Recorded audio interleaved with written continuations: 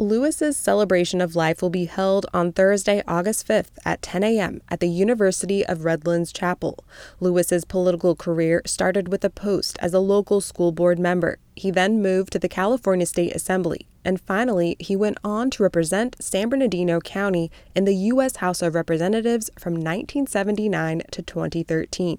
Among his achievements were leading an effort to establish the South Coast Air Quality Management District and improving healthcare treatments at the Loma Linda University Medical Center. Instead of flowers, donations to the National Alzheimer's Association are encouraged. Megan Jamerson, KVCR News.